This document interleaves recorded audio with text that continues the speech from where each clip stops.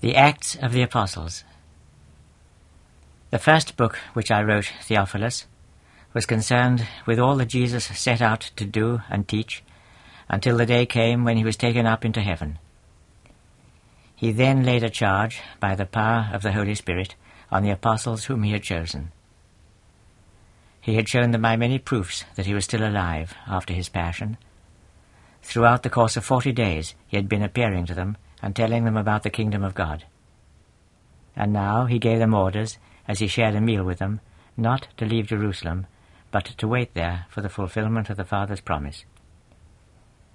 "You have heard it," he said, "from my own lips. John's baptism, I told you, was with water, but there is a baptism with the Holy Spirit which you are to receive not many days from this." And his companions asked him, "Lord, dost thou mean to restore the dominion to Israel here and now?" But he told them, "It is not for you to know the times and seasons which the Father has fixed by his own authority. Enough for you that the Holy Spirit will come upon you, and you will receive strength from him. You are to be my witnesses in Jerusalem and throughout Judea, in Samaria, yes, and to the ends of the earth." When he had said this, they saw him lifted up, and a cloud caught him away from their sight. And as they strained their eyes towards heaven to watch his journey, all at once 2 men in white garments were standing at their side. "Men of Galilee," they said, "why do you stand here looking heavenwards? He who has been taken from you into heaven, this same Jesus, will come back in the same fashion, just as you watched him going into heaven." Then, from the mountain which is called Olivet, they went back to Jerusalem. The distance from Jerusalem is not great, a Sabbath day's journey. Coming in, they went up into the upper room where they dwelt, Peter and John, James and Andrew, Philip and Thomas, Bartholomew and Matthew, James the son of Alphaeus and Simon the Zealot, and Judas the brother of James. All these with one mind gave themselves up to prayer, together with Mary the mother of Jesus and the rest of the women and his brethren. At this time Peter stood up and spoke before all the brethren. A company of about 120 were gathered there. "Brethren," he said, "there is a prophecy in Scripture that must needs be fulfilled, that which the Holy Spirit made by the lips of David about Judas, who showed the way to the men that arrested Jesus. Judas was counted among our number, and had been given a share in this ministry of ours. With the price of his treachery, this man came into possession of a field, and afterwards, when he fell from a height, and his belly burst open, so that he was disemboweled, all Jerusalem heard of it, and the field came to be called in their language Hakeldama, that is, the field of blood." There's a footnote here by Monsignor Knox which I'll read out. These words, this last sentence I read, may be part of St. Peter's speech, but are more easily understood as a note by the author. From a comparison of them with Matthew chapter 27, verse 5 and following, where it says that he hanged himself, it must be inferred that Judas attempted to hang himself by jumping over the edge of a precipice, and that the rope broke or slipped with the result here described. The text goes on with St. Peter still speaking. "Well, in the book of Psalms the words are written, 'Let their camping place be deserted, and let no man be found to dwell in it.' And again, 'Let another take over his office.' There are men who've walked in our company all through the time when the Lord Jesus came and went among us, from the time when John used to baptize to the day when he, Jesus, was taken from us. One of these ought to be added to our number as a witness of his resurrection." So they named 2 of them, Joseph, called Barsabbas, who had been given the fresh name of Justus, and Matthias, and they offered this prayer: "Lord, who knowest the hearts of all men, show us which of these 2 thou hast chosen, to take his place in this work of apostleship, from which Judas has fallen away and gone to the place which belonged to him." They gave them lots, and the lot fell upon Matthias, and he took rank with the 11 apostles.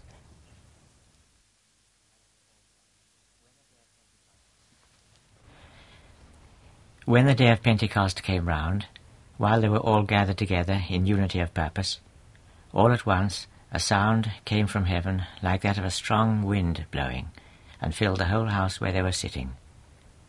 Then appeared to them what seemed to be tongues of fire, which parted and came to rest on each of them. And they were all filled with the Holy Spirit, and began to speak in strange languages, as the Spirit gave utterance to each. Among those who were dwelling in Jerusalem at this time were devout Jews from every country under heaven. So when the noise of this went abroad, the crowd which gathered was in bewilderment. Each man severally heard them speak in his own language, and they were all beside themselves with astonishment. "Are they not all Galileans speaking?" they asked. "How is it that each of us hears them talking his own native tongue?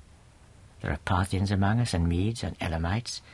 Our homes in Mesopotamia, or Judea, or Cappadocia, in Pontus, or Asia, Phrygia, or Pamphylia, Egypt, or the parts of Libya around Cyrene. Some of us are visitors from Rome, some of us are Jews, and others proselytes. There are Cretans among us too, and Arabians, and each has been hearing them tell of God's wonders in his own language." So they were all beside themselves with perplexity, and asked one another, "What can this mean?"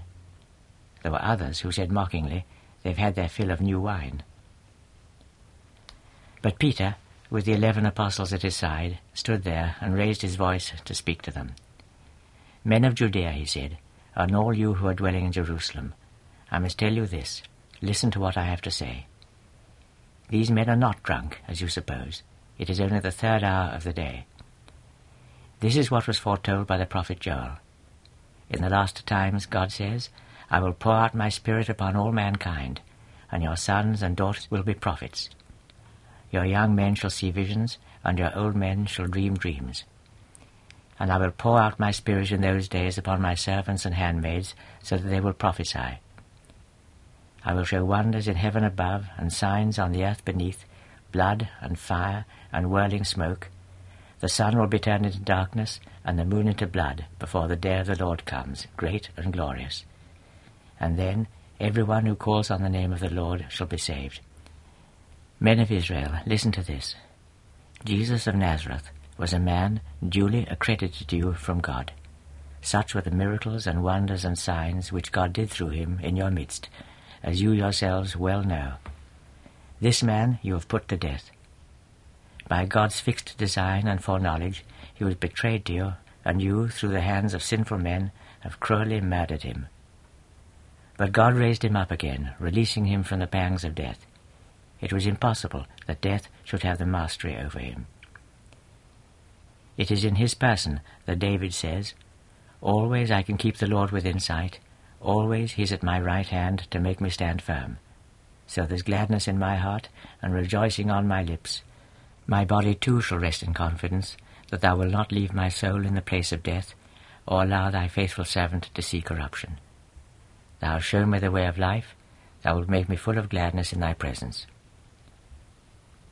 My brethren, I can say this to you about the patriarch David without fear of contradiction, that he did die and was buried, and his tomb is among us to this day. But he was a prophet, and he knew God had promised him on oath that he would set the sons of his body upon his throne. It was of the Christ, he said, foreseeing his resurrection, that he was not left in the place of death, and that his body did not see corruption. God, then, has raised up this man, Jesus, from the dead. We are all witnesses of it. And now, exalted at God's right hand, he has claimed from his Father his promise to bestow the Holy Spirit, and he has poured out that Spirit, as you can see and hear for yourselves. David never went up to heaven, and yet David has told us, The Master said to my Master, Sit on my right hand, while I make thy enemies a footstool under thy feet. Let it be known then, beyond doubt, to all the house of Israel, that God has made him Master and Christ, this Jesus, whom you crucified. When they heard this, their consciences were stung, and they asked Peter and his fellow apostles, Brethren, what must we do? Repent, Peter said to them, and be baptized, every one of you, in the name of Jesus Christ, to have your sins forgiven. Then you will receive the gift of the Holy Spirit. This promise is for you and for your children, and for all those, however far away, whom the Lord our God calls to himself. And he used many more words besides, urgently appealing to them. Save yourselves, he said, from this false-minded generation. So all those who taken his words to heart were baptized, and about 3,000 souls were won for the Lord that day. These occupied themselves continually with the apostles' teaching, their fellowship in the breaking of bread, and the fixed times of prayer. And every soul was struck with awe, so many were the wonders and signs performed by the apostles in Jerusalem. All the faithful held together and shared all they had, selling their possessions and their means of livelihood, so as to distribute to all as each had need. They persevered with one accord, day by day, in the temple worship, and as they broke bread in this house or that, took their share of food with gladness and simplicity of heart, praising God, and winning favor with all the people. And each day the Lord added to their fellowship others that were to be saved.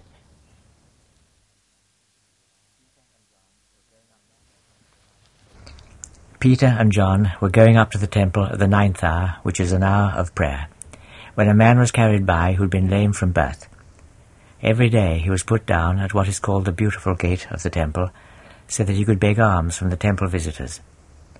And he asked Peter and John, as he saw them on their way into the temple, if he might have alms from them. Peter fastened his eyes on him, as John did too, and said, "Turn towards us." And he looked at them attentively, hoping that something would be given him. Then Peter said to him, "Silver and gold are not mine to give. I give thee what I can. In the name of Jesus Christ of Nazareth, rise up and walk." So, taking him by his right hand, he lifted him up, and with that strength came to his feet and ankles. He sprang up and began walking, and went into the temple with them, walking and leaping and giving praise to God. And all the people, as they saw him walking and praising God, recognized him for the man who used to sit begging at the Beautiful Gate of the temple, and were full of wonder and bewilderment at what had befallen him. And he would not let go of Peter and John, so that all the crowd gathered about them in what is called Solomon's Porch, beside themselves with wonder. Peter, when he saw it, addressed himself to the people. "Men of Israel," he said, "why does this astonish you? Why do you fasten your eyes on us, as if we'd enabled him to walk through some power or virtue of our own? It is the God of Abraham and Isaac and Jacob, the God of our forefathers, who has thus brought honor to his Son Jesus. You gave him up and disowned him in the presence of Pilate, when Pilate's voice was for setting him free. You disowned the holy, the just, and asked for the pardon of a murderer, while you killed the author of life.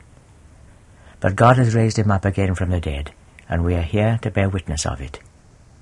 Here is a man you all know by sight, who has put his faith in that name, and that name has brought him strength. It is the faith which comes through Jesus that has restored him to full health in the sight of you all. Come then, brethren, I know that you, like your rulers, acted in ignorance. But God has fulfilled in this way what was foretold by all the prophets about the sufferings of his Christ. Repent then, and turn back to him, to have your sins effaced, against the day when the Lord sees fit to refresh our hearts. Then he will send out Jesus Christ, who has now been made known to you, but must have his dwelling place in heaven until the time when all is restored anew, the time which God has spoken of by his holy prophets from the beginning. Thus Moses said, The Lord your God will raise up for you a prophet like myself, from among your own brethren. To him, to every word of his, you must listen. It is ordained that everyone who will not listen to the voice of that prophet shall be lost to his people. And all the prophets who spoke to you from Samuel onwards have foretold those days. You are the heirs of the prophets, and of the covenant which God made with our fathers, when he said to Abraham, Every race on earth shall receive a blessing through thy posterity. It is to you first of all that God has sent his Son, whom he raised up from the dead, to bring you a blessing, to turn away every one of you from his sins.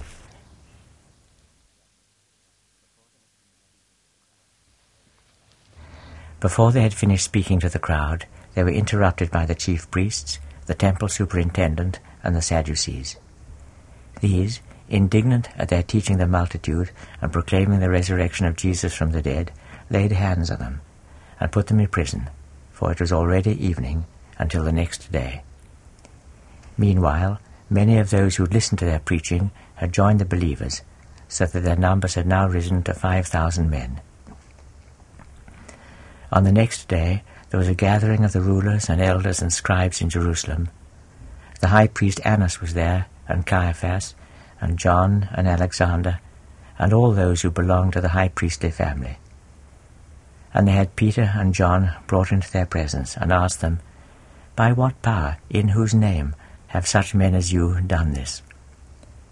Then Peter was filled with the Holy Spirit, and said to them, "Rulers of the people, elders of Israel, listen to me.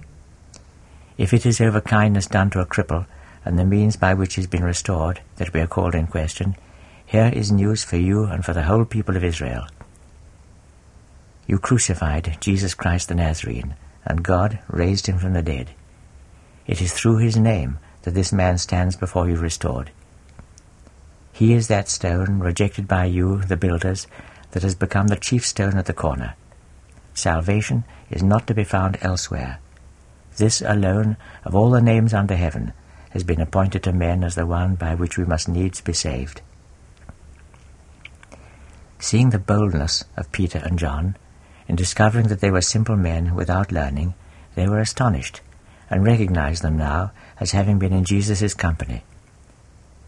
They could find no answer to make, with the man who had been healed standing there beside them. So they ordered them out of the council chamber and conferred together. "What are we to do with these men?" they asked. "It is commonly known among all the people of Jerusalem that a notable miracle has been done by their means, and we are powerless to deny it. But the news must not spread any further. We must deter them by threats from preaching to anybody in this man's name again." So they called them in and warned them not to utter a word or to give any teaching in the name of Jesus. At this, Peter and John answered them, "Judge for yourselves whether it would be right for us in the sight of God to listen to your voice instead of God's. It is impossible for us to refrain from speaking of what we have seen and heard." And they, after threatening them further, let them go. They could find no means of punishing them, because all the people were exclaiming at the astonishing circumstances of what had befallen. The man in whom this miracle of healing had taken place was more than 40 years old. Now that they were set free, they went back to their company, and told them all the chief priests and elders had said. And they, when they heard it, uttered prayer to God with one accord. "Ruler of all, thou art the maker of heaven and earth and the sea and all that is in them. Thou hast said through thy Holy Spirit, by the lips of thy servant David our father, what means this turmoil among the nations? Why do the peoples cherish vain dreams? See how the kings of the earth stand in array, how his rulers make common cause against the Lord and his Christ. True enough, in this city of ours, Herod and Pontius Pilate, with the Gentiles and the people of Israel to aid them, made common cause against thy holy servant Jesus, so accomplishing all that thy power and wisdom had decreed. Look down upon their threats, Lord, now as of old. Enable thy servants to preach thy word confidently by stretching out thy hand to heal. And let signs and miracles be performed in the name of Jesus, thy holy Son." When they had finished praying, the place in which they had gathered rocked to and fro, and they were all filled with the Holy Spirit, and began to preach the word of God with confidence. There was one heart and soul in all the company of believers. None of them called any of his possessions his own. Everything was shared in common. Great was the power with which the apostles testified to the resurrection of our Lord Jesus Christ, and great was the grace that rested on them all. None of them was destitute. All those who owned farms or houses used to sell them, and bring the price of what they had sold to lay it at the apostles' feet, so that each could have what share of it he needed. There was a Levite called Joseph, a Cypriot by birth, to whom the apostles gave the fresh name of Barnabas, which means the man of encouragement. He had an estate which he sold, and brought the purchase money to lay it at the apostles' feet.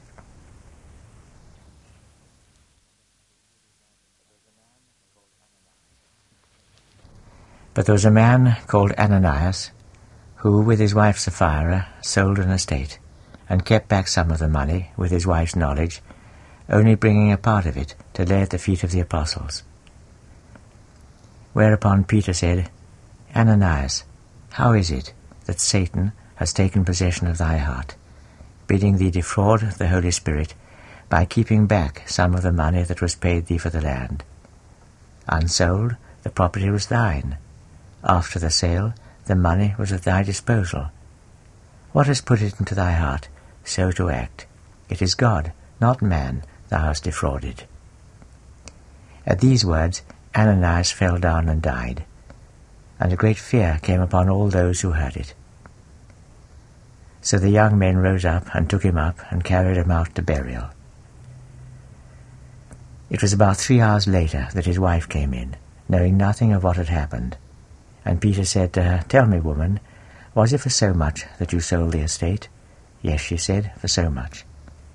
Then Peter said to her, What is this conspiracy between you, to put the Spirit of the Lord to the test? Even now I hear at the door the footsteps of those who have been burying thy husband. They will carry thee out too. And all at once she fell at his feet and died. So that when the young men came in, they found her a corpse, and carried her out to bury her with her husband. Great fear came upon the church, and upon all who heard the story. And there were many signs and miracles done by the apostles before the people. They used to gather with one accord in Solomon's porch. No one else dared to join them, although the people held them in high honor, and the number of those who believed in the Lord, both men and women, still increased. But they used to bring sick folk into the streets, and lay them down there on beds and pallets, in the hope that even the shadow of Peter, as he passed by, might fall upon one of them here and there, and so they would be healed of their infirmities. From neighboring cities too, the common people flocked to Jerusalem, bringing with them the sick and those who were troubled by unclean spirits, and all of them were cured. This roused the high priest and those who thought with him, that is, the party of the Sadducees. Full of indignation, they arrested the apostles and shut them up in a common jail. But in the night an angel of the Lord came and opened the prison doors and led them out. Go, he said, and take your stand in the temple. Preach fully to the people the message of true life. So at his word they went into the temple at dawn and began preaching. Meanwhile the high priest and his followers met, and summoned the council with all the elders of the Jewish people, and they sent to the prison house to have them brought in. When they came to look in the prison, the officers could not find them there, so they went back and reported, We found the prison house locked up with all due care, and the guards at their posts before the door, but when we opened it, there was no one to be found within. At hearing this, the temple superintendent and the chief priests were at a loss to know what had become of them, until an eyewitness told them, The men you put in prison are standing in the temple, teaching the people there. So the superintendent and his officers went and fetched them, using no violence, because they were afraid of being stoned by the people. And they brought them in and bade them stand before the council, where the high priest questioned them. We warned you in set terms, he said, not to preach in this man's name, and you filled all Jerusalem with your preaching. You are determined to lay this man's death at our door. Peter and the other apostles answered, God has more right to be obeyed than men. It was the God of our fathers that raised up Jesus, the man you hung on a gibbet to die. It is God that has raised him up to his own right hand, as the Prince and Saviour who is to bring Israel repentance and remission of sins. Of this we are witnesses, we and the Holy Spirit God gives to all those who obey him. On hearing this, they were cut to the quick and designed to kill them. But now one of the Pharisees in the council, a lawyer named Gamaliel, who was held in esteem by all the people, rose and bade them send the apostles out for a little. Then he said to them, Men of Israel, think well what you mean to do with these men. There was Theodas, who appeared in days gone by and claimed to be someone of importance, and was supported by about 400 men. He was killed, and all his followers were dispersed and came to nothing. And after him Judas the Galilean appeared in the days of the registration. He persuaded the people to rebel under his leadership, but he too perished, and all his followers were scattered. And my advice is still the same. Have nothing to do with these men. Let them be. If this is man's design or man's undertaking, it will be overthrown. If it's God's, you will have no power to overthrow it. You would not willingly be found fighting against God. And they fell in with his opinion. So they sent for the apostles, and after scourging them, let them go with a warning that they were not on any account to preach in the name of Jesus.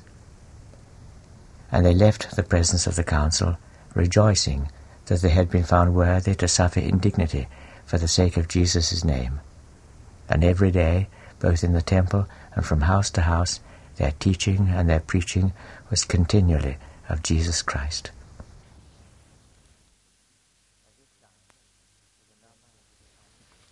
At this time, as the number of the disciples increased, complaints were brought against those who spoke Hebrew by those who spoke Greek. Their widows, they said, were neglected in the daily administration of relief. So the 12 called together the general body of the disciples and said, "It is too much that we should have to forego preaching God's word and bestow our care upon tables.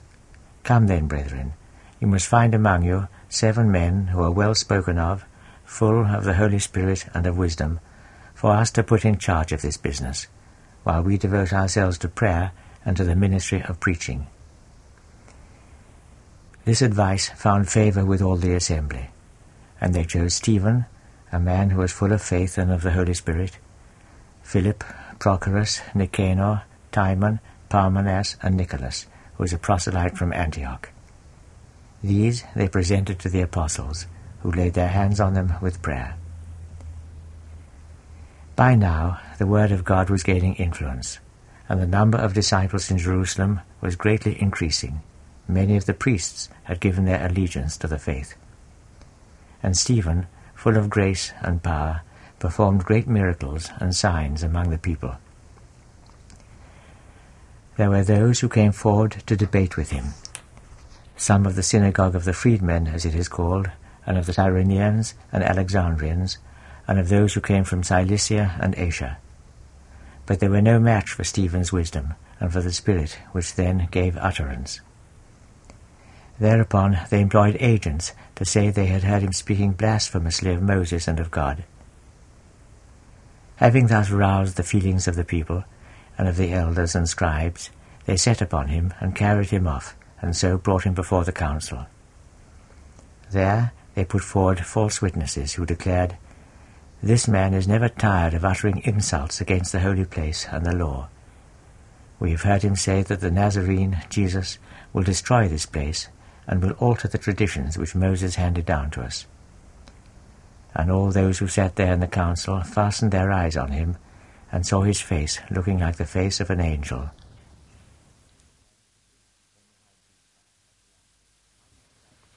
Then the high priest asked, "Are these charges true?"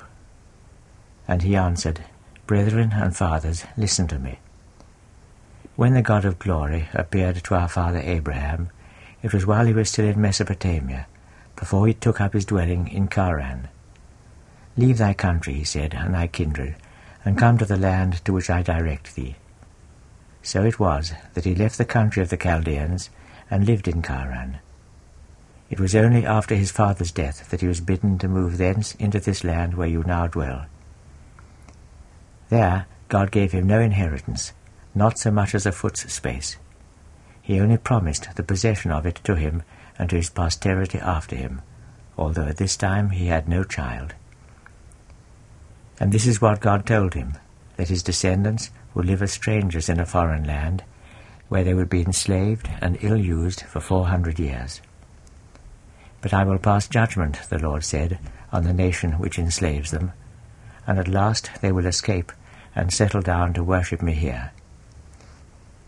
Then he made a covenant with Abraham, the covenant that ordained circumcision. So it was that he became the father of Isaac, whom he circumcised 7 days afterwards, and Isaac of Jacob, and Jacob of the 12 patriarchs. The patriarchs, out of jealousy, sold Joseph as a slave to be taken to Egypt. In Egypt God was with him. He rescued him from all his afflictions, and won him favour and a name for wisdom with Pharaoh, king of Egypt, who made him ruler over Egypt and over all the royal household. And now a famine came upon all Egypt and Canaan, cruelly afflicting them, till our fathers could procure no food. So Jacob, hearing that there was corn in Egypt, sent out our fathers on their first journey. And on their second journey Joseph made himself known to them, and Pharaoh learnt about Joseph's kindred. Then Joseph sent for his father Jacob and for his family, 75 souls in all. And Jacob went down into Egypt, where he and our fathers died. They were removed afterwards to Shechem, and it was in the grave which Abraham had bought for a sum of money from the sons of Hamor, the man of Shechem, that they were buried. There's a footnote here which I'll read out.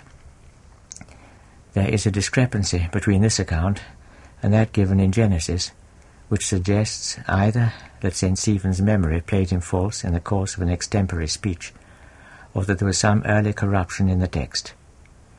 According to Genesis, Jacob was buried in the grave bought by Abraham at Hebron, not at Shechem. Joseph was buried at Shechem. The text goes on. And when the time drew near for the fulfillment of the promise which God had made to Abraham, the people had increased and multiplied in Egypt. And now a new king arose in Egypt, one who knew nothing of Joseph. This king dealt treacherously with our race, using them so ill that they exposed their children instead of rearing them. It was at this time that Moses was born, and finding favour with God, was brought up in his father's house for 3 months. Then, when he had been exposed, he was rescued by Pharaoh's daughter, who adopted him as her son. Thus Moses was well trained in all the learning of the Egyptians. He was vigorous too in speech and in act. And now, when he had reached 40 years of age, it came into his mind to visit his brethren, the children of Israel. When he saw one of them being unjustly used, he came to the rescue and avenged the man who was wronged by killing the Egyptian. He expected them to understand, but they could not understand, that he was the means by which God was going to bring them deliverance. Next day he came in sight when 2 of them were quarrelling, and tried to restore peace between them. Sirs, he said, you are brethren. Why do you inflict injury on one another? Whereupon the man who was doing his neighbour a wrong thrust him aside, asking, Who made thee a ruler and a judge over us? Art thou ready to kill me, as thou didst kill the Egyptian yesterday? And at that Moses fled, and lived as an exile in the land of Madian. It was there that 2 sons were born to him. 40 years later, a vision came to him in the wilderness of Mount Sinai. A bush had caught fire, and an angel was standing among the flames. Moses saw it, and was astonished at the sight. And as he drew near to look, the voice of the Lord came to him. I am the God of thy fathers, of Abraham and Isaac and Jacob. And Moses did not dare to look close. Fear made him tremble. Then the Lord said to him, Take the shoes off thy feet. The place on which thou standest is holy ground. The affliction of my people in Egypt is before my eyes continually. I have heard their lamenting, and have come down to deliver them. Come now, I have an errand for thee in Egypt. It was this same Moses, the man whom they had disowned, and asked him, Who made thee a ruler and a judge over us? That God sent to be their ruler and their deliverer, helped by the angel whom he saw there at the bush. He it was who led them out, performing wonders and signs in Egypt, and at the Red Sea, and in the wilderness, over a space of 40 years. It was this Moses who said to the children of Israel, The Lord your God will raise up for you a prophet like myself, from among your own brethren. To him you must listen. He it was who took part with the angel that spoke to him on Mount Sinai, and with our fathers, at the meeting in the desert. There he received words of life to hand on to us, and yet our fathers would not give him obedience. They disowned him, they turned their thought towards Egypt, and said to Aaron, "Make us gods, to lead our march. As for this Moses, who brought us out of the land of Egypt, there's no saying what has become of him." So they fashioned a calf at this time, making offerings to an idol, and keeping holiday over the works of their own hands. Whereupon God turned away from them, and gave them over to the worship of all the host of heaven. So it is written in the book of the prophets, "Is it true that you brought me victims and sacrifices, you sons of Israel, for 40 years in the wilderness? You carried about the tent of Moloch, and the star of your god Remphan, and worshipped them, images of your own fashioning. And now I will send you into exile on the further side of Babylon." In the wilderness our fathers had the tabernacle with them, to remind them of God's covenant. He who spoke to Moses bade him fashion it after the model which had been shown him. And when God dispossessed the Gentiles to make room for our fathers' coming, our fathers under Joshua brought this tabernacle as an heirloom into the land which they conquered. So it was until the time of David. David, who had won favor in God's sight, longed to devise a resting place for the God of Israel, but in the end it was Solomon that built the house for him. Yet we are not to think that the Most High dwells in temples made by men's hands. The prophet says, "Heaven is my throne, and earth is the footstool under my feet. What home will you build for me, says the Lord? What place could be my resting place? Was it not my hands that made all this?" Stiff-necked race, your heart and ears still uncircumcised. You are forever resisting the Holy Spirit, just as your fathers did. There was not one of the prophets they did not persecute. It was death to foretell the coming of that just man whom you in these times have betrayed and murdered, you who received the law dictated by angels and did not keep it. At hearing this, they were cut to the heart, and began to gnash their teeth at him. But he, full of the Holy Spirit, fastened his eyes on heaven, and saw there the glory of God, and Jesus standing at God's right hand. "I see heaven opening," he said, "and the Son of Man standing at the right hand of God." Then they cried aloud, and put their fingers into their ears. With one accord they fell upon him, thrust him out of the city, and stoned him. And the witnesses put down their clothes at the feet of a young man named Saul. Thus they stoned Stephen. He meanwhile was praying, "Lord Jesus," he said, "receive my spirit." And then, kneeling down, he cried aloud, "Lord, do not count this sin against them." And with that he fell asleep in the Lord. Saul was one of those who gave their voices for his murder.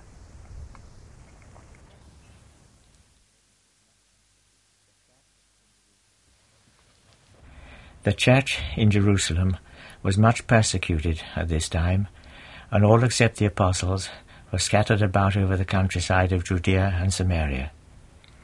Stephen was buried by devout men who mourned greatly over him. Saul, meanwhile, was making havoc of the church.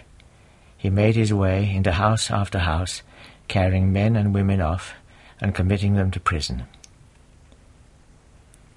Those who had been driven away spread the gospel as they went from place to place. And Philip, who had gone down to one of the cities of Samaria, preached Christ there. The multitude listened with general accord to what Philip said, as their own eyes and ears witnessed the miracles he did. There were many possessed by unclean spirits, and these came out crying aloud. Many too were healed of the palsy and of lameness, and there was great rejoicing in that city. And there was a man called Simon, who had been in the city before Philip came there, misleading the people of Samaria with sorcery, and pretending to have great powers, so that high and low hung upon his words.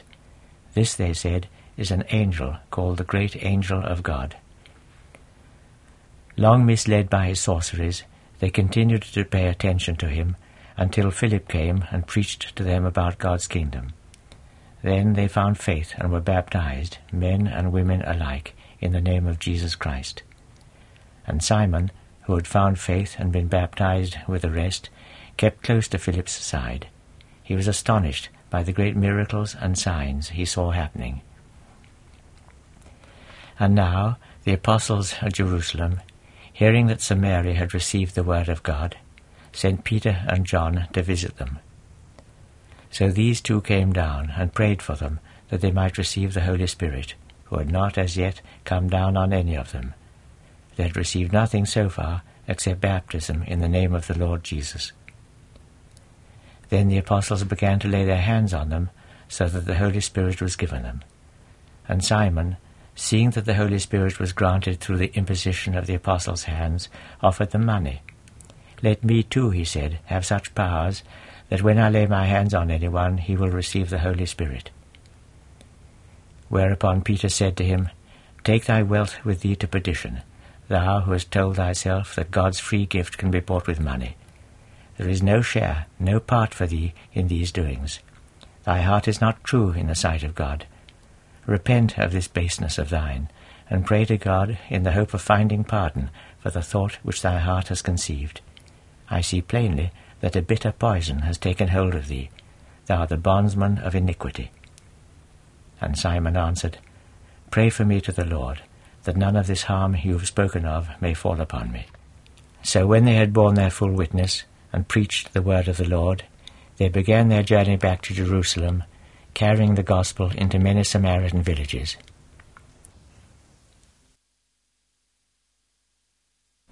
Meanwhile, Philip was commanded by an angel of the Lord, "Rise up and go south to meet the road which leads from Jerusalem to Gaza, out in the desert." So he rose up and went, and found there an Ethiopian. This man was a eunuch, a courtier of Candace, queen of Ethiopia, and had charge of all her wealth. He had been up to worship at Jerusalem, and was now on his way home, driving along in his chariot and reading the prophet Isaiah. The Spirit said to Philip, "Go up to that chariot and keep close by it." And Philip, as he ran up, heard him reading the prophet Isaiah, and asked, "Canst thou understand what thou art reading?" "How could I," said he, "without someone to guide me?" And he entreated Philip to come up and sit beside him. The passage of Scripture which he was reading was this: "He was led away like a sheep to be slaughtered, like a lamb that is dumb before its shearer, he would not open his mouth. He was brought low, and all his rights taken away. Who shall tell the story of his age? His life is being cut off from the earth." And the eunuch turned to Philip and said, "Tell me, about whom does the prophet say this, himself or some other man?" Then Philip began speaking, and preached to him about Jesus, taking this passage as his theme. As they went on their way, they came to a piece of water, and the eunuch said, "See, there is water here. Why may I not be baptized?" Philip said, "If thou dost believe with all thy heart, thou mayest." And he answered, "I believe that Jesus Christ is the Son of God." So he had the chariot stopped, and both of them, Philip and the eunuch, went down into the water, and Philip baptized him there. But when they came up from the water, Philip was carried off by the Spirit of the Lord, and the eunuch did not see him any longer. He went on his way rejoicing. As for Philip, he was next heard of at Azotus, and from there he went preaching all round the villages until he reached Caesarea.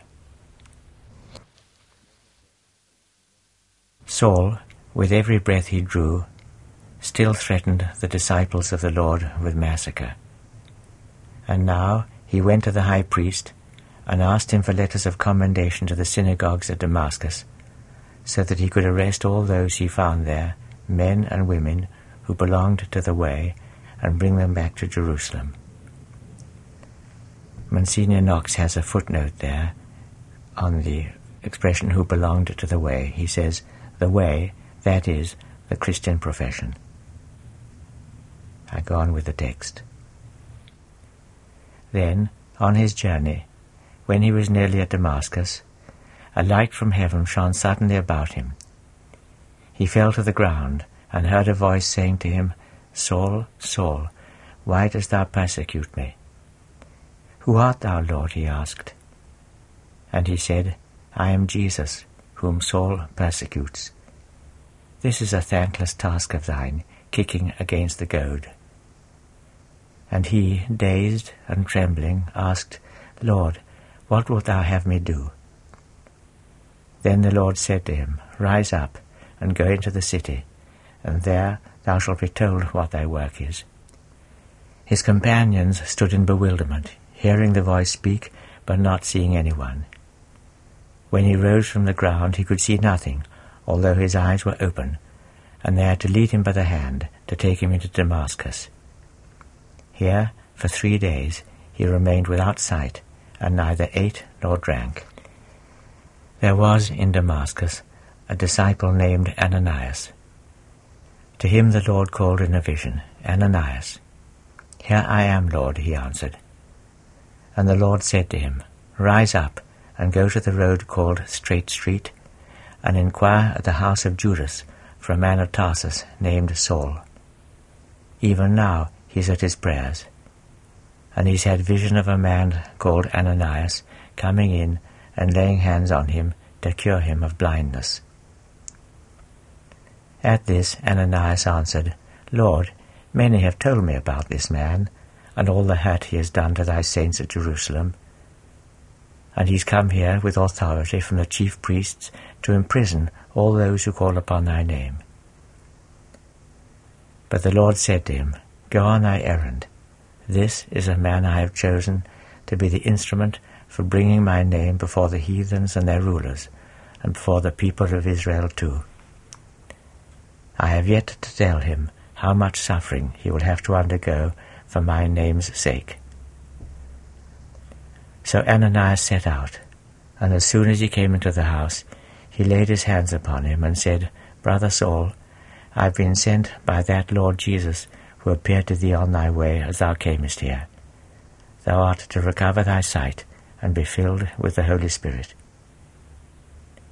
And with that a kind of film fell away from his eyes, and his sight was recovered. He rose up and was baptized. And now, when he had taken food, his strength returned to him. For some days he lived with the disciples at Damascus, and from the first, in the synagogues, he preached that Jesus was the Son of God. All those who heard it were amazed.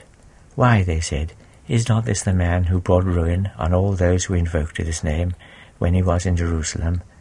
The man who came here for the very purpose of arresting such people and presenting them to the chief priests?"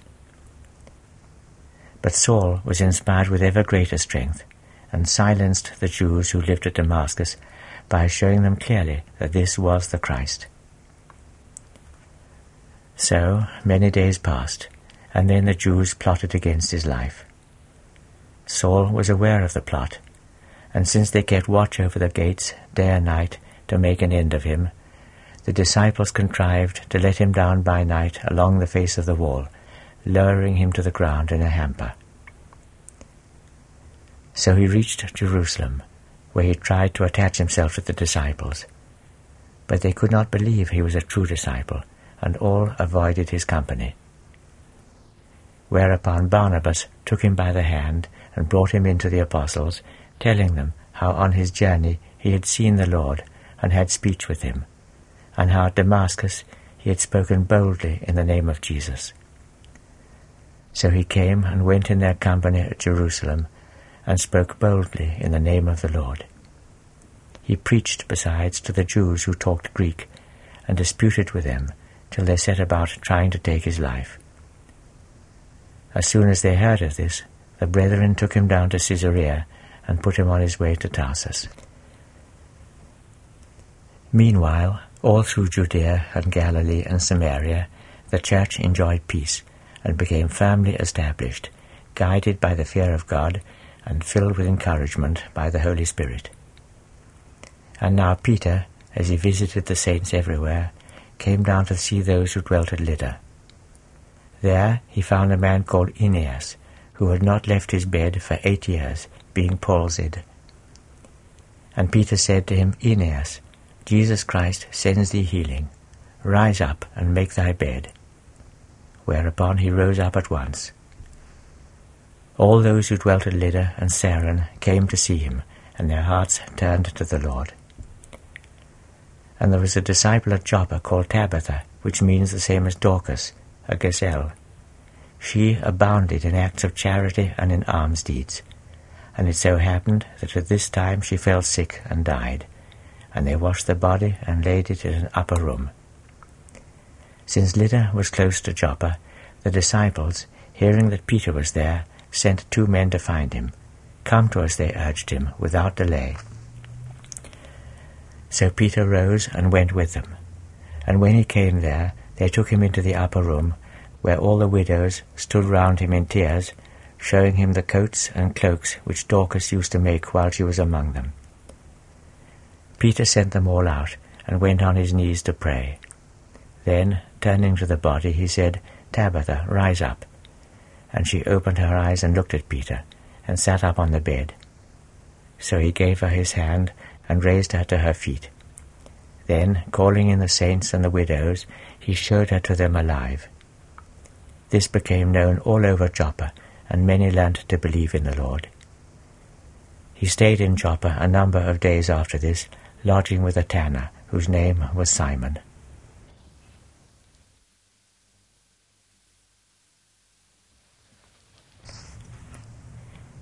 Chapter 10. There was at Caesarea a centurion named Cornelius, belonging to what is called the Italian cohort, a pious man, who worshipped the true God like all his household, gave alms freely to the people, and prayed to God continually. He, about the 9th hour of the day, had a vision, in which he clearly saw an angel of God come in and address him by his name. "What is it, Lord?" he asked, gazing at him in terror. And he answered, "Thy prayers and alms deeds are recorded on high in God's sight. And now he would have thee send men to Joppa, to bring here one Simon, who is surnamed Peter. He lodges with a tanner called Simon, whose house is close to the sea. Thou wilt learn from him what thou hast to do." So the angel visitor left him, and thereupon he summoned 2 of his servants, and one of the soldiers who were in attendance on him, a man of piety. He told them all that had passed, and sent them on their way to Joppa. Next day, while these were on their journey, and were drawing near the city, Peter went up to the housetop about noon to pray there. He was hungry, and waiting for a meal. And while they were preparing it, he fell into a trance. He saw heaven opening, and a bundle like a great sheet, let down by its 4 corners onto the earth. In it were all kinds of 4-footed beasts, and things that creep on the earth, and all the birds of heaven. And a voice came to him, "Rise up, Peter, lay about thee, and eat." "It cannot be, Lord," answered Peter. "Never in my life have I eaten anything profane, anything unclean." There's a footnote here by Monsignor Knox. St. Peter seems to have interpreted the command as a direction to satisfy his hunger indiscriminately, although some of the creatures he saw were unclean according to the Mosaic law. The text goes on. Then the voice came to him a second time. "It is not for thee to call anything profane, which God has made clean." 3 times this happened, and then the bundle was drawn up again into heaven. Peter was still puzzling in his mind over the meaning of his vision, when Cornelius' messengers, who had now found their way to Simon's house, were seen standing at the gate, where they called out and asked if Simon, who was also called Peter, lodged there. To Peter, as he was turning over the vision in his mind, the Spirit said, "Here are 3 men asking for thee. Rise and go down, and accompany them without misgiving. It is I who have sent them." So Peter went down to the men. "Here I am," he said, "the man you are looking for. What is your errand?" "The centurion Cornelius," they said, "a man who worships the true God and keeps his law, as all the Jewish people will testify, has received a revelation from one of the holy angels. He was to have thee brought to his house, and listen to what thou wouldst say." Thereupon Peter bade them come in, and made them welcome. And next day he set out with them, accompanied by some of the brethren from Joppa. The day after that they reached Caesarea, where Cornelius was awaiting them. He had gathered his kinsmen and his closest friends about him. And as soon as Peter had entered, he was met by Cornelius, who fell at his feet and did reverence to him. But Peter raised him. "Stand up," he said. "I am a man like thyself." So he went in, still conversing with him, and found a great company assembled. "You know well enough," he told them, "that a Jew is contaminated if he consorts with one of another race or visits him. But God has been showing me that we ought not to speak of any man as profane or unclean. And so when I was sent for, I came without demur. Tell me then, why have you sent for me?" And Cornelius said, 3 days ago, at this very time, I was making my afternoon prayer in my house, when suddenly I saw a man standing before me in white clothes, who said to me, 'Cornelius, thy prayer has been heard, thy alms deeds have won remembrance in God's sight. Thou art to send to Joppa, and summon thence that Simon who is also called Peter. He is lodging with a tanner called Simon, close to the sea.' I lost no time, therefore, in sending for thee, and thou hast done me a favour in coming. Now thou seest us assembled in thy presence, ready to listen to whatever charge the Lord has given thee." Thereupon Peter began speaking. "I see clearly enough," he said, "that God makes no distinction between man and man. He welcomes anybody, whatever his race, who fears him and does what piety demands. God has sent his word to the sons of Israel, giving them news of peace through Jesus Christ, who is Lord of all. You have heard the story, a story which ran through the whole of Judea, that began in Galilee after the baptism which John proclaimed, about Jesus of Nazareth, how God anointed him with the Holy Spirit and with power, so that he went about doing good and curing all those who were under the devil's tyranny, with God at his side. We are witnesses of all he did in the country of the Jews and in Jerusalem. And they killed him, hanging him on a gibbet. But on the 3rd day God raised him up again, and granted the clear sight of him, not to the people at large, but to us, the witnesses whom God had appointed beforehand. We ate and drank in his company after his rising from the dead. And he gave us a commission to preach to the people, and to bear witness that he, and none other, has been chosen by God to judge the living and the dead. All the prophets bear him this testimony, that everyone who has faith in him is to find remission of sins through his name." Before Peter had finished speaking to them thus, the Holy Spirit fell on all those who were listening to his message. The faithful who had come over with Peter, holding to the tradition of circumcision as they did, were astonished to find that the free gift of the Holy Spirit could be lavished upon the Gentiles, whom they heard speaking with tongues and proclaiming the greatness of God. Then Peter said openly, "Who will grudge us the water for baptizing these men that have received the Holy Spirit just as we did?" And he gave orders that they should be baptized in the name of the Lord Jesus Christ. And after this they asked him to stay on some days with them.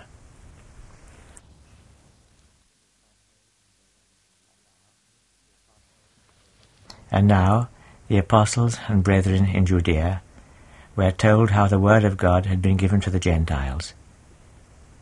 And when Peter came up to Jerusalem, those who held to the tradition of circumcision found fault with him. "Why didst thou pay a visit," they asked, "to men who are uncircumcised, and eat with them?" Whereupon Peter told them the story, point by point from the beginning. "I was in the city of Joppa," he said, "at my prayers, when I fell into a trance and saw a vision. A bundle like a great sheet came down from heaven, lowered by the 4 corners, till it reached me. I looked closely to find out what it was, and there I saw 4-footed creatures of earth, and wild beasts, and creeping things, and the birds that fly in heaven. And I heard a voice saying to me, "Rise up, Peter, lay about thee, and eat." So I answered, "It cannot be, Lord. Nothing profane or unclean has ever crossed my lips." And a second utterance came from heaven in answer, "It is not for thee to call anything profane which God has made clean." 3 times this happened, and then all was drawn up again into heaven. And at that very moment 3 men appeared at the door of the house where I was, with a message to me from Caesarea. The Spirit bade me accompany them without misgiving. So these 6 brethren came with me, and together we entered the man's home. There he told us how he had had a vision of an angel in his house. This angel stood before him and said, "Send to Joppa, and bid Simon, who is also called Peter, come to thee. He will have such a message for thee as will bring salvation to thee and to all thy household." And then, when I had set about speaking to them, the Holy Spirit fell upon them, just as it was with us at the beginning.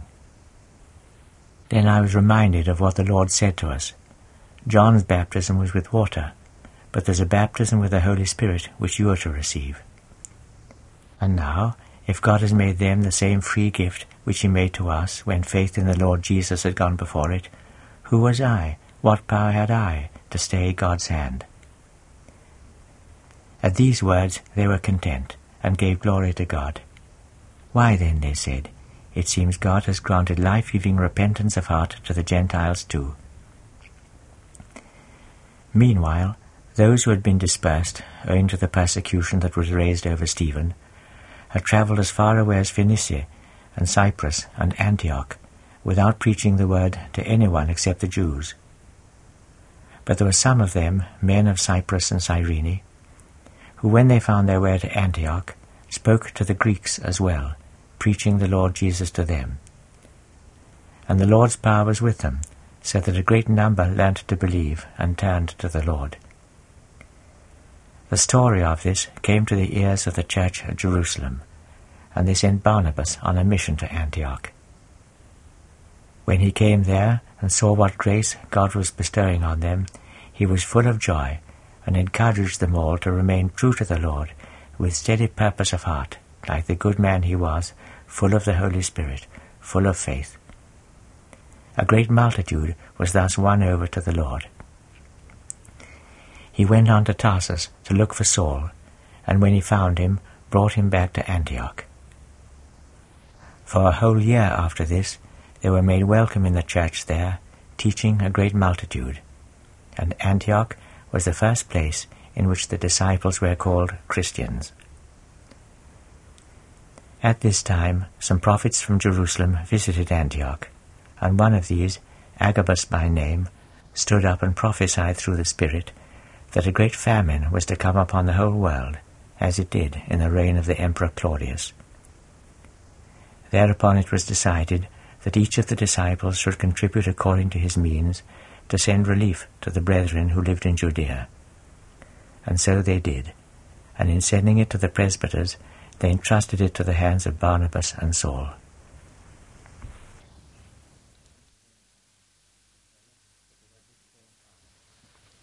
It was at this same time that Herod exerted his authority to persecute some of those who belonged to the church.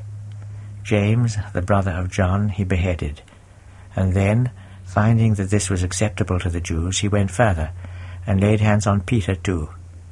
It was the time of unleavened bread, and he imprisoned Peter after arresting him, with a guard of 4 soldiers, relieved 4 times a day. When Paschal time was over, he would bring him out in the presence of the people. Peter then was well guarded in prison, but there was a continual stream of prayer going up to God from the church on his behalf. And now the day was coming when Herod was to bring him out. That night Peter was sleeping with 2 chains on him, between 2 soldiers, and there were warders at the door guarding his prison. Suddenly an angel of the Lord stood over him, and a light shone in his cell. He smote Peter on the side to rouse him. "Quick," he said, "rise up." And thereupon the chains fell from his hands. Then the angel said to him, "Gird thyself up, and put on thy shoes." And when he done this, "Throw thy cloak over thee, and follow me." So he followed him out, unaware that what the angel had done for him was true. He thought he was seeing a vision. Thus they passed one party of guards, then a second, and reached the iron gate which leads out into the city. This opened for them of its own accord. They came out, and as soon as they had passed on up one street, the angel left him. At this, Peter came to himself. "Now I can tell for certain," he said, "that the Lord has sent his angel to deliver me out of Herod's hands, and from all that the people of the Jews hoped to see." After some thought, he made for the house belonging to Mary, the mother of John, also called Mark. Here many had gathered for prayer. A girl named Rhoda came to answer when he knocked at the porch door, and she, recognizing Peter's voice, was too overjoyed to open the gate for him. She ran in and told them that Peter was standing at the gate. "Thou art mad," they told her, but she still insisted that it was so. And then they said it must be his guardian angel. Meanwhile, Peter went on knocking. So they opened and found him there and stood astonished. Calling for silence by a gesture of his hand, he told them how the Lord had delivered him from prison. "Give news of this," he said, "to James and the rest of the brethren." And so he left them and went elsewhere. Monsignor Knox has put a footnote in here. He says, "elsewhere," implying evidently that he put himself outside Herod's jurisdiction. It seems probable that St. Luke kept silence about St. Peter's movements out of caution. He may have gone to Rome at this time, but his immediate destination was perhaps Antioch. The text goes on. When day broke, there was a great to-do among the soldiers to know what had become of Peter. Herod, after searching for him without avail, questioned the warders and had them punished. Then he went down from Judea to Caesarea and spent his time there. He was much out of humour with the people of Tyre and Sidon, and these, since their country depended on the king's country for its supplies, waited upon him by common consent, and tried, by winning over Blastus, the royal chamberlain, to make their peace. So, on an appointed day, Herod put on his royal finery and sat down on a raised dais to harangue them. Whereupon the people cried out in applause, "It is no man, it is a God that speaks." And immediately the angel of the Lord smote him for not referring the glory to God, and he was eaten up by worms, and so died. And still the word of God grew strong and spread wide. Barnabas and Saul returned from Jerusalem, their mission of relief fulfilled, and took John, also called Mark, in their company.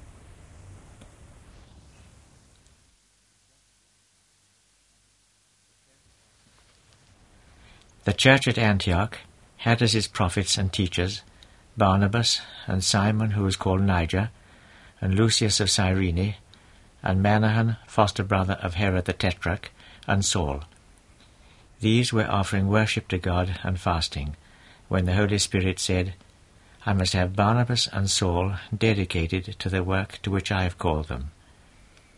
Thereupon they fasted and prayed and laid their hands on them, and so took leave of them.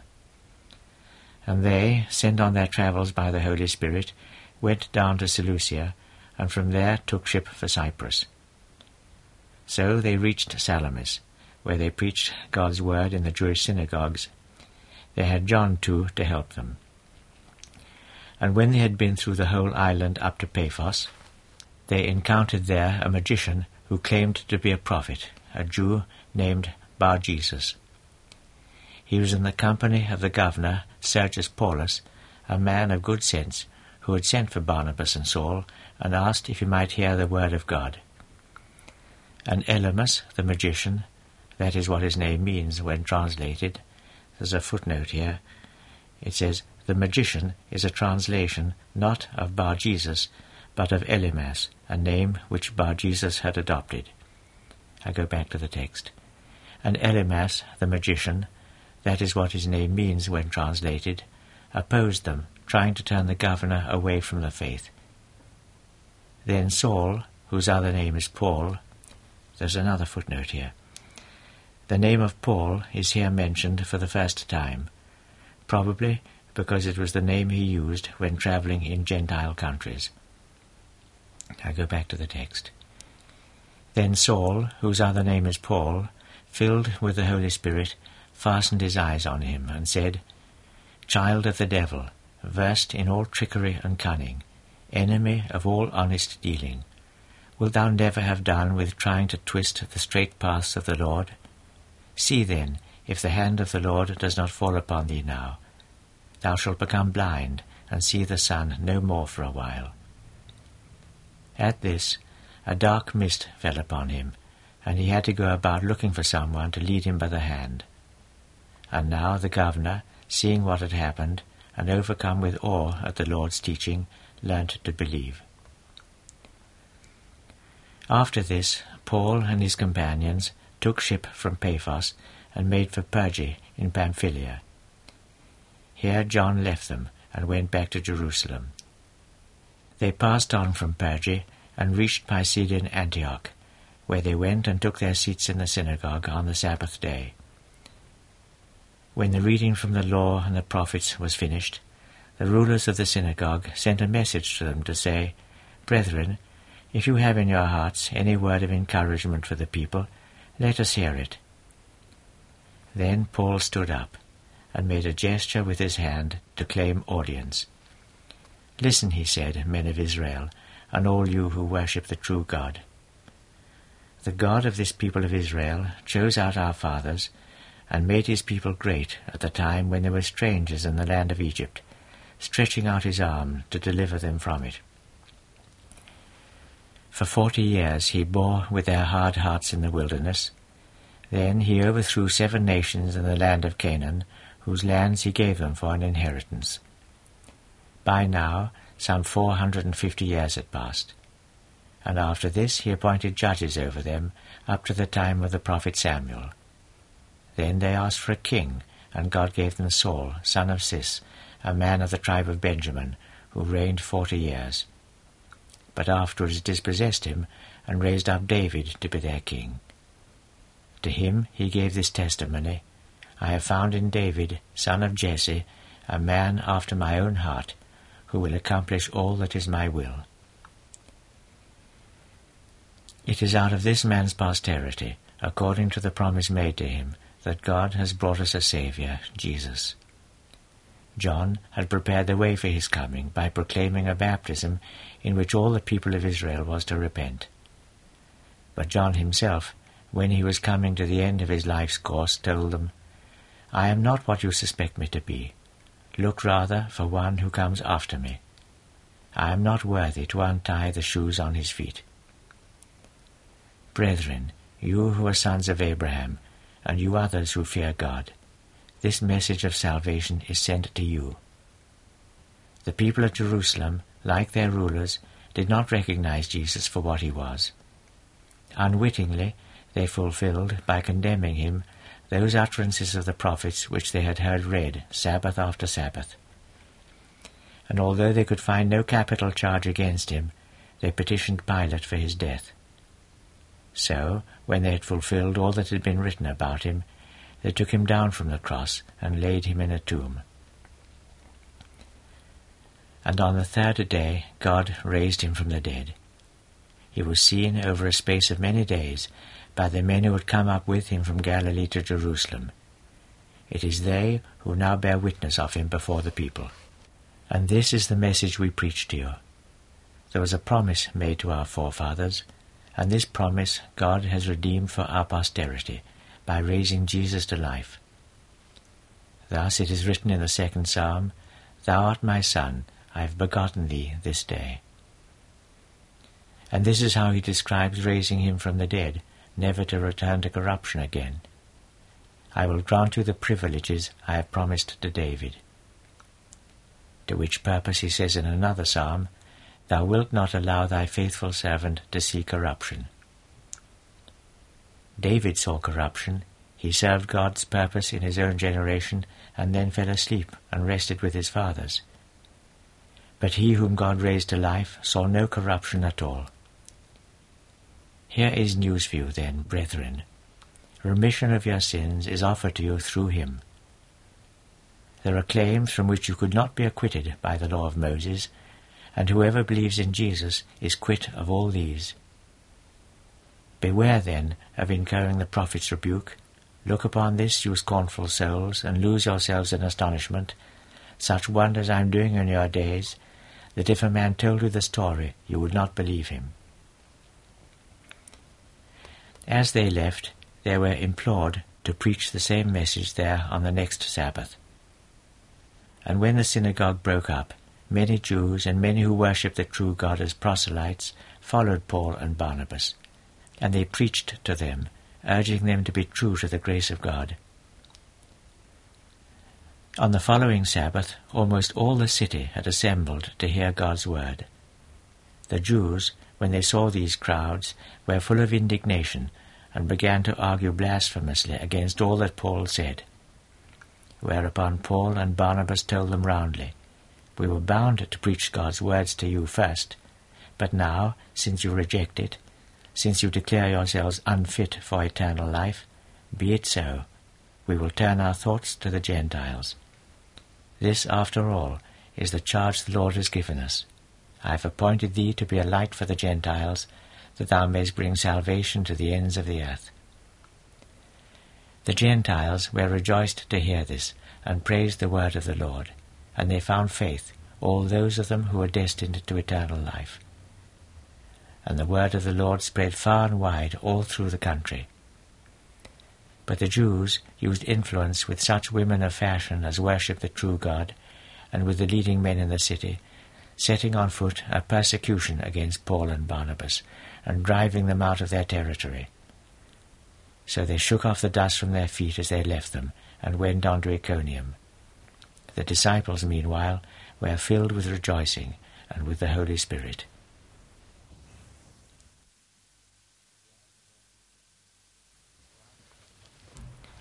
While they were at Iconium, they went into the Jewish synagogue together, and preached in such a way that a great number both of Jews and of Greeks found faith, although the Jews who would not believe stirred up trouble among the Gentiles and poisoned their minds against the brethren.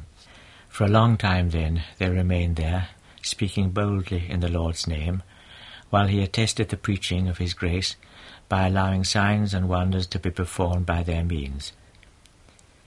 The common folk of the city were divided in opinion, some taking part with the Jews and some with the apostles.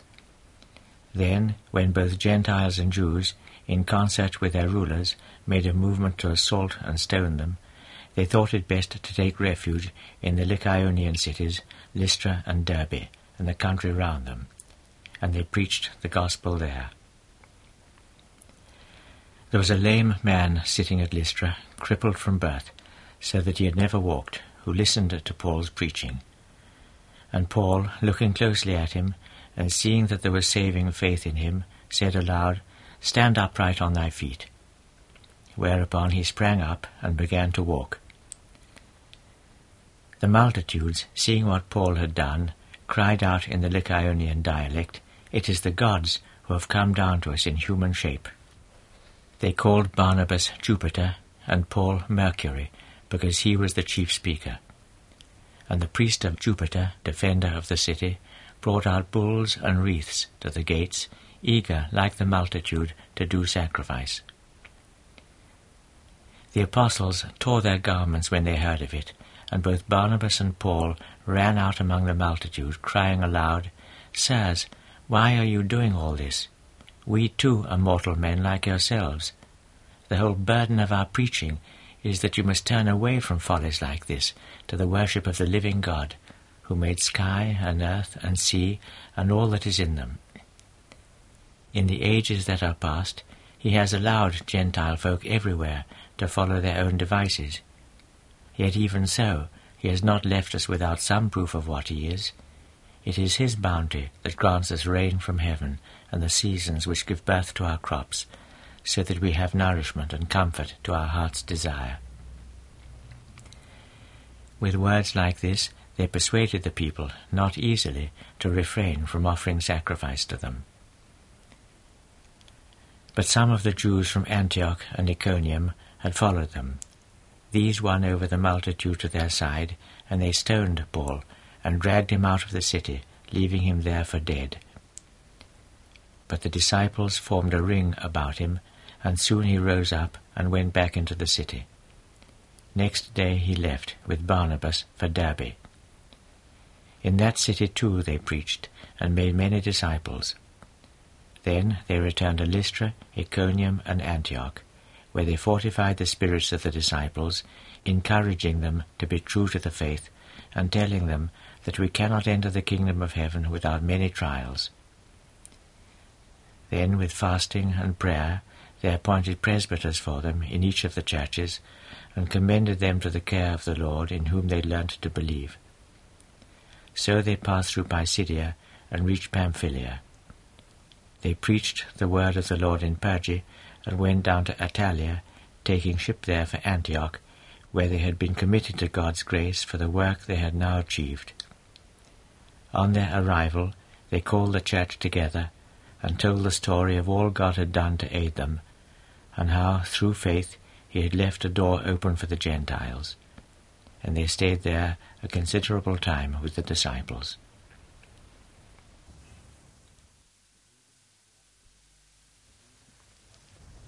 The reading of the Acts of the Apostles now continues on the next cassette.